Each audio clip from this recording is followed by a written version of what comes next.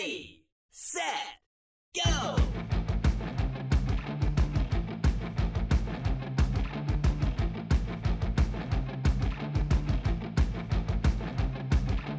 Last Thursday, my wife and I took my BMW i3 to Gatlinburg, Tennessee. It was approximately 140 miles to our hotel, but charging added a little bit of distance. Welcome to the EV Diaries. This is the place where we discuss EVs in small town America. Gatlinburg lies in Sevier County, which is also home to Pigeon Forge and Sevierville. Pigeon Forge, in case you're wondering, is the location for Dollywood. The main way in has you getting off of I-40 at exit 107 and taking 66 and 441 into Sevierville, then into Pigeon Forge. Now, even though Sevierville and Pigeon Forge are two separate cities, you really can't tell where one ends and the other begins. I'm sure it's one of those small streams that are along the way that you cross, but it's really indistinguishable. It's miles and miles of hotels, restaurants, and souvenir shops. Pigeon Forge has the LeConte Center, a Tanger outlet mall, thousands of cabin rentals, and as I mentioned, Dollywood. The area hosts millions of people every year. Now, 5 miles on down the road is downtown Gatlinburg. Now, this is a beautiful section of road. It runs right along the Little Pigeon River. But again, Gatlinburg is not as spread out as Pigeon Forge, but there's shopping, a lot of hotels and dining. And at the far east end of the main street is the entrance to the Great Smoky Mountain National Park. There's an aerial tram that will take you to a ski resort, 2 moonshine distilleries, and more Ripley's Believe It or Not attractions than you can shake a stick at. It's a very family-friendly destination, but with the moonshine distilleries, hey, let you get your hillbilly on drinking commercially produced, over-sugared, overly priced moonshine from a quart jar. To be honest, none of that appeals to me. The only thing I enjoy truly down there is right in the center of it all, and that is the Gatlinburg Inn. Now, the Gatlinburg Inn was a hotel built in a family cornfield back in 1937, just as they were building the national park. Now, I love the Gatlinburg Inn.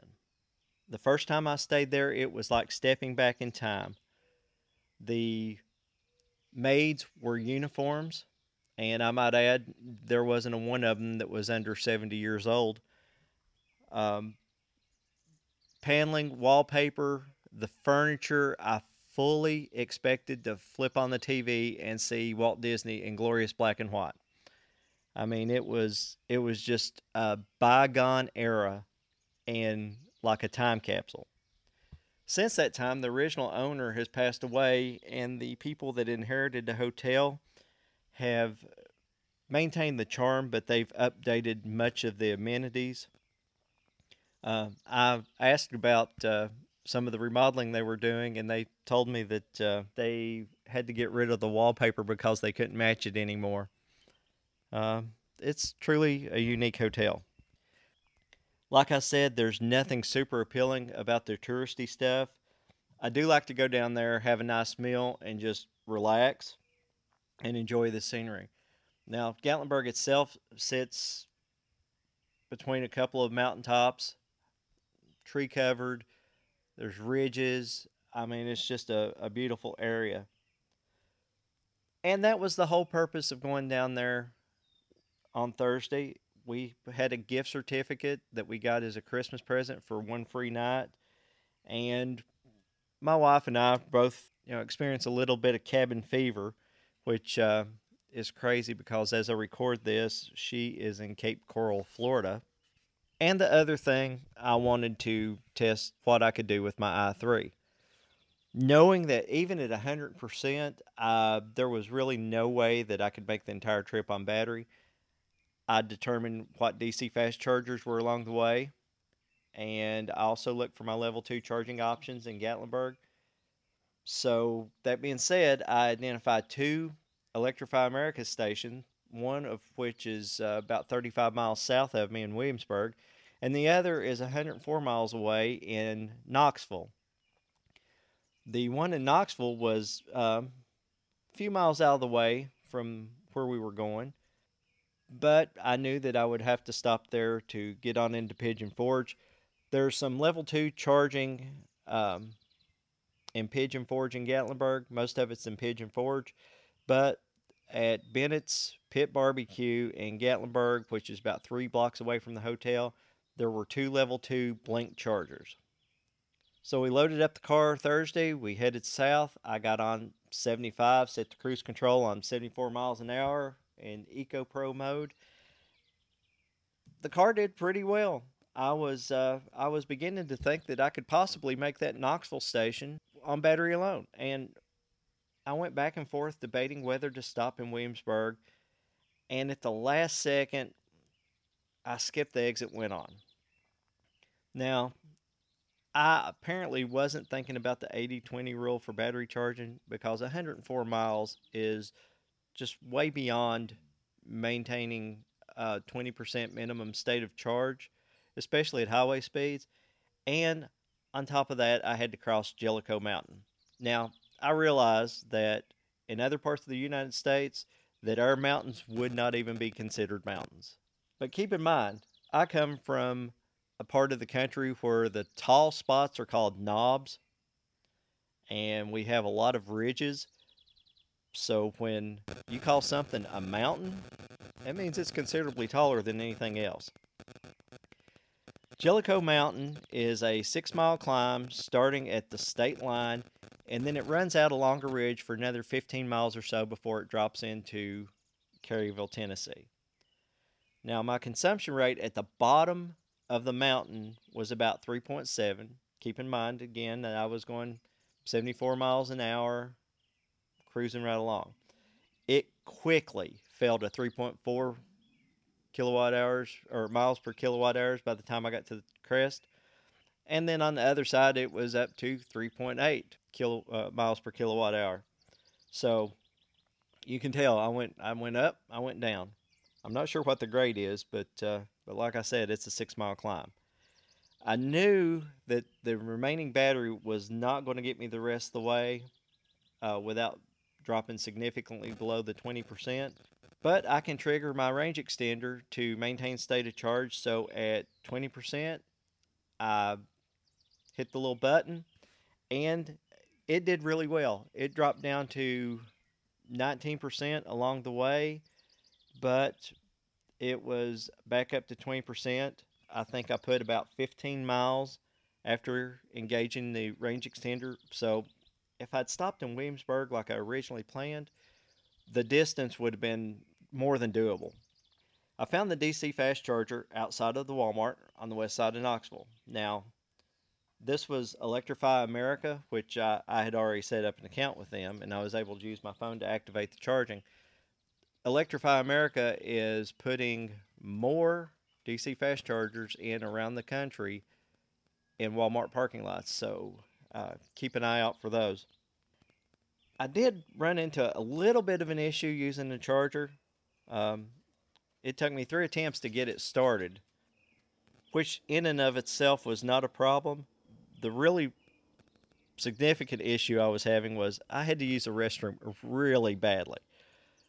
So, to say the least, I was a bit impatient. But once I established charging, I rushed into Walmart, went to the men's room in the front of the store, and boom, it was closed for cleaning. So, sometimes it's hit or miss finding the one in the back, but I found it pretty quickly, much to my relief. Anyway, my wife and I wandered around the store, picked up a few necessities, and I watched the charging status of my car using the Electrify America app. Now, keep in mind, in small town America, sometimes Walmart is the only store in town. That's not the case for Knoxville, so it was nice to be able to go into Walmart and there not be 1,000 people in the store at one time, because that's the only thing that anybody's got to do. After 28 minutes, I was at 93.5% charge, and I was only 50 miles away from my destination, so it's time to get back on the road. Traffic was light for a Thursday. So the trip was relatively uneventful. I know going into Gatlinburg a lot of times, well, the Sevierville, Pigeon Forge, Gatlinburg area, there's a lot of heavy traffic. It's stop and go once you get off I-40. Um, we arrived at the hotel, um, freshened up, decided we wanted to go for a little walk. While we were out, I walked over to Bennett's Pit Barbecue to find these level 2 chargers. And there they were. They had a sign on them that said that these were reserved for EVs, but if they weren't being used, that non-EVs could park there. Which, what's the point of having a sign? Well, I guess, maybe those were the last two places to fill up, but I know that their parking lot was full. Um, there was a Chevy Tahoe and something else sitting in two spots. So I knew that I wasn't going to charge that night. We walked back to the hotel, freshened up a bit, uh, decided we wanted to go eat. So we walked down to this place called the Park Grill. I've never eaten there before, but let me tell you, it was really good. I had a fried bologna sandwich with an egg on it. That's good eating. I don't care who you are.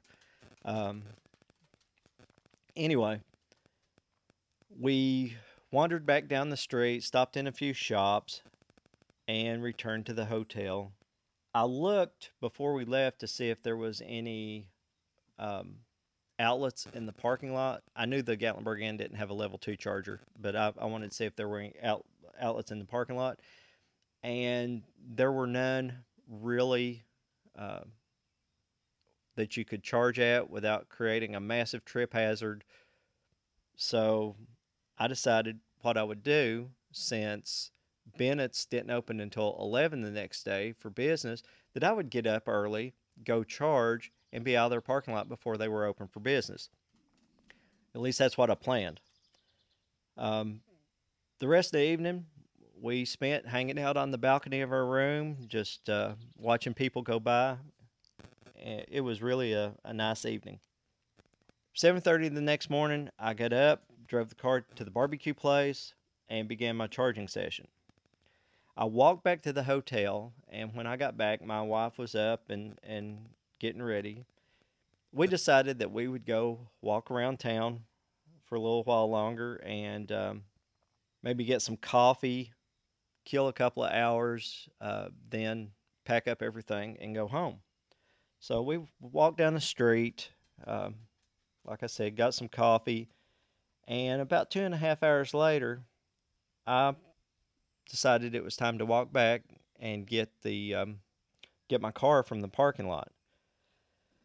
Well, apparently they have an early morning delivery truck that comes, and the chargers are right against the loading dock. I don't know who was thinking what when these were put in. It's probably a convenience thing uh, for the electric supply was. But anyway, one of the workers come out, told me it was fine for me to use the chargers, but if I had been there when the truck had showed up, that I would have been towed. Now, keep in mind, I am paying 4 cents a minute for the privilege of parking in this place. And it sort of pissed me off, but I was nice. I thanked him for the warning, and that will be the last time my car is in that parking lot. Those chargers are in a horrible location. Only one was in service, and we'll come to find out that's a common theme with Blink. With the display state of charge showing 81.5%, we headed back to the hotel, got our stuff together, and left Gatlinburg. Now, even though it was Friday morning, traffic was already building. It was stop and go all the way through Gatlinburg, and eventually that beautiful section along the river between Gatlinburg and Pigeon Forge, we finally were able to get above 5 miles an hour through that section, and we made our way to Pigeon Forge. In Pigeon Forge, we stopped at the Carolina Pottery Barn and bought some outdoor seat cushions for some chairs that we have. And then we stopped at the Apple Barn, which may actually be in Sevierville. Again, it's hard to distinguish, and I'm not sure where the boundary is. I'm sure It's, like I said, one of those streams. Anyway, we did stop at the Apple Barn and picked up some cider. Some really good stuff there. My wife decided that she wanted to have lunch at Market Street. Market Street's this downtown area in Knoxville where they've closed the street off to pedestrian traffic, and it's full of restaurants and shopping, and they have outdoor entertainment from time to time. Unfortunately, COVID 19 has not been kind. There were several of the little boutiques and restaurants that are no longer there. But we decided to eat at a burger and bourbon place called Stock and Barrel. The parking garage that serves Market Square is behind it on another road. I think it's Walnut. Anyway, they have 4 Blink Level 2 charging stations on the second story of the parking garage. So I pulled up and only one was in service. Like I said, this is a problem Blink seems to have. I could not initiate the charging from my phone the way that I did at the barbecue place, and I had to scan a QR code and get a code, put in credit card information, and it ultimately wound up costing me 6 cents a minute, where it was only 4 at the barbecue place. And I don't understand exactly why. I had enough cell signal to get email and communicate with their website, but through their app, I could not initiate charging. So there was some sort of disconnect there. Anyway, the stated charge was at 52% when we left the car and went to go have lunch. Now, I told you I had fried bologna and egg sandwich for dinner. Well, this was gluttony heaven because I had the Elvis burger, which was peanut butter and fried banana as the condiments. Oh, it had bacon too. Let me tell you what, that was good stuff. While we were sitting there eating, there was a strong thunderstorm came through. Of course, we were outside under their canopy, so the weather didn't bother us too much. But if you've ever been to the South in summer, you know that thunderstorms are an everyday thing. Down here, it's just too hot and too humid not to rain. The good thing about being downtown with all the buildings was that it blocked the wind, but we sat there and rode out the storm. After the rain subsided, my wife wanted to go to a few boutiques there that were still open, and after an hour and 22 minutes, the current stated charge was only 69.5%. I was hoping that I would get enough charge that I wouldn't have to go over to the DC fast charger and we could go straight to Williamsburg from there. My wife convinced me that was probably the better plan, and we would just depend on the range extender if we ran out of battery. Of course, the effective 50% that I had on the battery was not enough to get me over the mountain into Williamsburg. There was some construction traffic because apparently they had a sinkhole there on I-75 that tucked 3 lanes of traffic down to 1. I eventually got off on some side roads and I wasn't in stop and go traffic too much. But just to give you an idea of the stop and go traffic that I was in for about 25 minutes, the average consumption during that time was 5.5 miles per kilowatt hour. EVs love stop and go driving. I had to kick the range extender on about 22 miles short of Williamsburg. Now, to be honest, I didn't have to kick it on, but when I hit 20% state of charge again, I went ahead and turned it on. I pulled into the DC fast chargers in Williamsburg, and lo and behold, there was a Ford Mustang Mach-E sitting there. Now, the Mach-E, for those who know, may be a game changer for EVs and may be a game changer for Ford. It's a beautiful car, but I knew they were not supposed to be in the showroom until October. So I got out, looked at the guy that was standing there next to the car, and I said, Who did you know or who did you have to kill? And he just sort of chuckled, and come to find out he works for Ford, and he had been in Asheville, North Carolina, and was on his way back to Michigan. Once we initiated charging, we walked over to the bourbon barn. My wife wanted to get a bottle of wine, and when we returned, my car was at 79%, and the Mustang was nowhere to be seen. At this point, we were 30 miles from home. It was about 5 o'clock in the evening, and to say the least, state of charge was not a concern. I exceeded the speed limit on the way home and got home, pulled in the driveway. Battery was at 48%. Now, this was a fun trip. It was just nice to get away, and I know that there's so many of you that are still stuck inside, stuck at home, can't go anywhere. And I feel you. This was the first trip outside the state that I've made since February. Also, this is, being in small town America, we've not had to be as shelter in place as other places in America. But it was just nice to get out and feel some sense of normalcy. All in all, I was able to take my quote-unquote city car on a 271-mile road trip. It did cost me 9 cents a mile, which isn't much better than if I'd taken my wife's Rogue, but that's a stark contrast to the 2 cents a mile I've been paying just driving around home.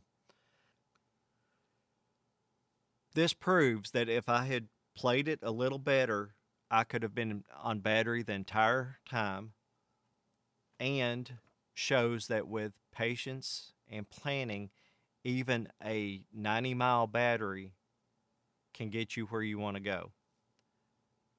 So you don't need that 300, 400-mile battery, although it would have been more convenient to have that. But this proves that you can take a small battery anywhere if you just have the patience. Hit that subscribe button. The next episode may be running a little late. It is number 100, and I want to do something worthy of the milestone. I just haven't figured out what that is yet. But this is episode 99, so thanks for being with me this far. And remember, the EV revolution is here. And even in small town America, we can get it done with electricity. It's a fun ride.